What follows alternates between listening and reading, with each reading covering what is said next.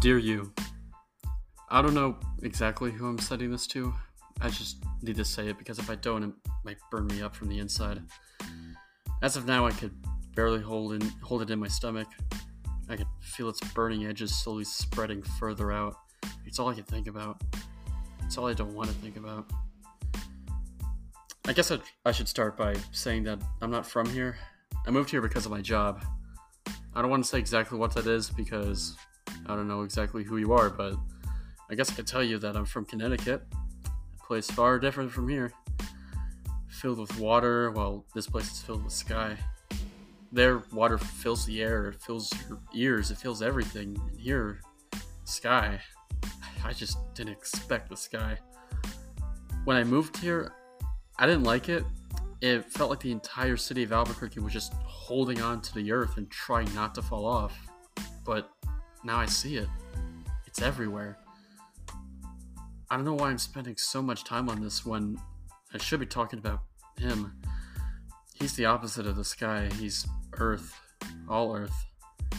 Not the stuff that lifts you up, but the stuff that digs into the very bottom of you and holds you.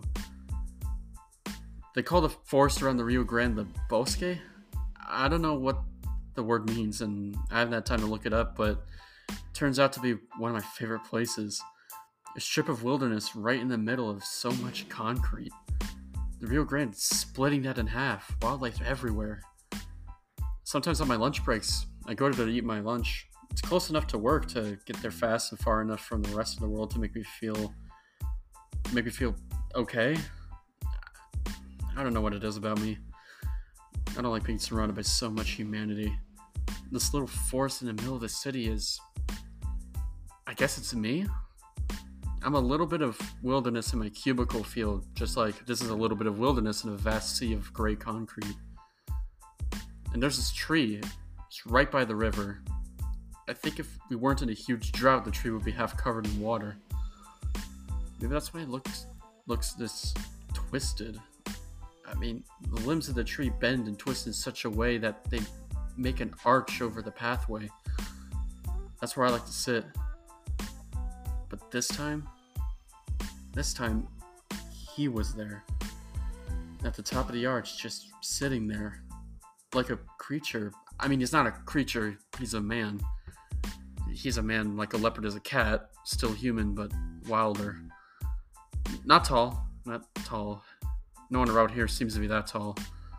But what stands out the most is his hair, his eyes, and his skin. All the same shade of brown. Not monochrome. There are shots of red and dark brown in his hair and beard, and shots of gold in his eyes, but he's all over the same shade of nutmeg. I can't be remembering this right. His hair's a little too long. Like, cut with a knife too long. His eyebrows a little wild, but... he smiled at me. Just a little, so I could see his teeth a little, and the crinkle at the corner of his eyes. Hello? And that's it. That's all we said. We just stared at each other.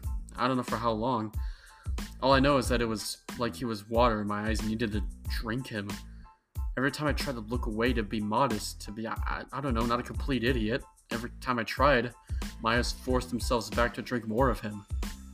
The weird bend of his wrist, the place his chest hair barely peeked out of his shirt, the way he pushed his tongue against his bottom lip to the point of almost licking it, almost breaking the surface, but not. I don't know when he jumped down from the tree. I know that we were standing in front of each other. Too close for strangers. I've had boyfriends and girlfriends who never stood this close to me.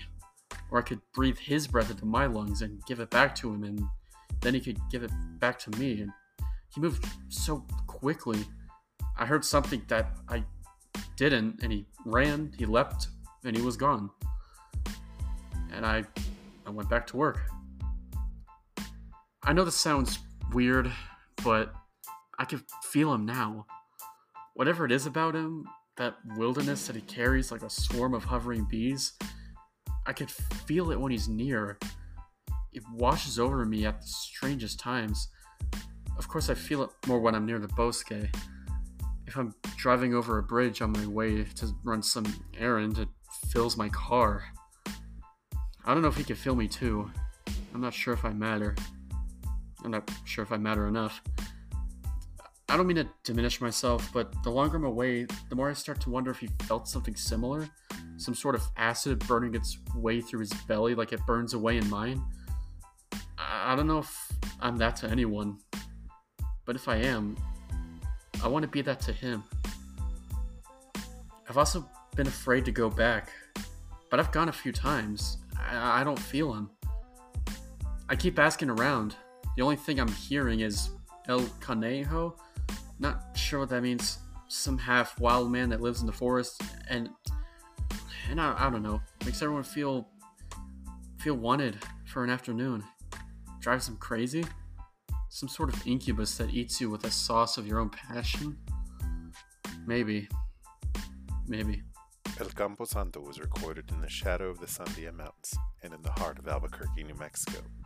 We're a production of Blackout Theater Company made possible with a generous grant from the City of Albuquerque's Cultural Affairs. If you're interested in learning more about Blackout Theater Company, check out our website at blackouttheater.com.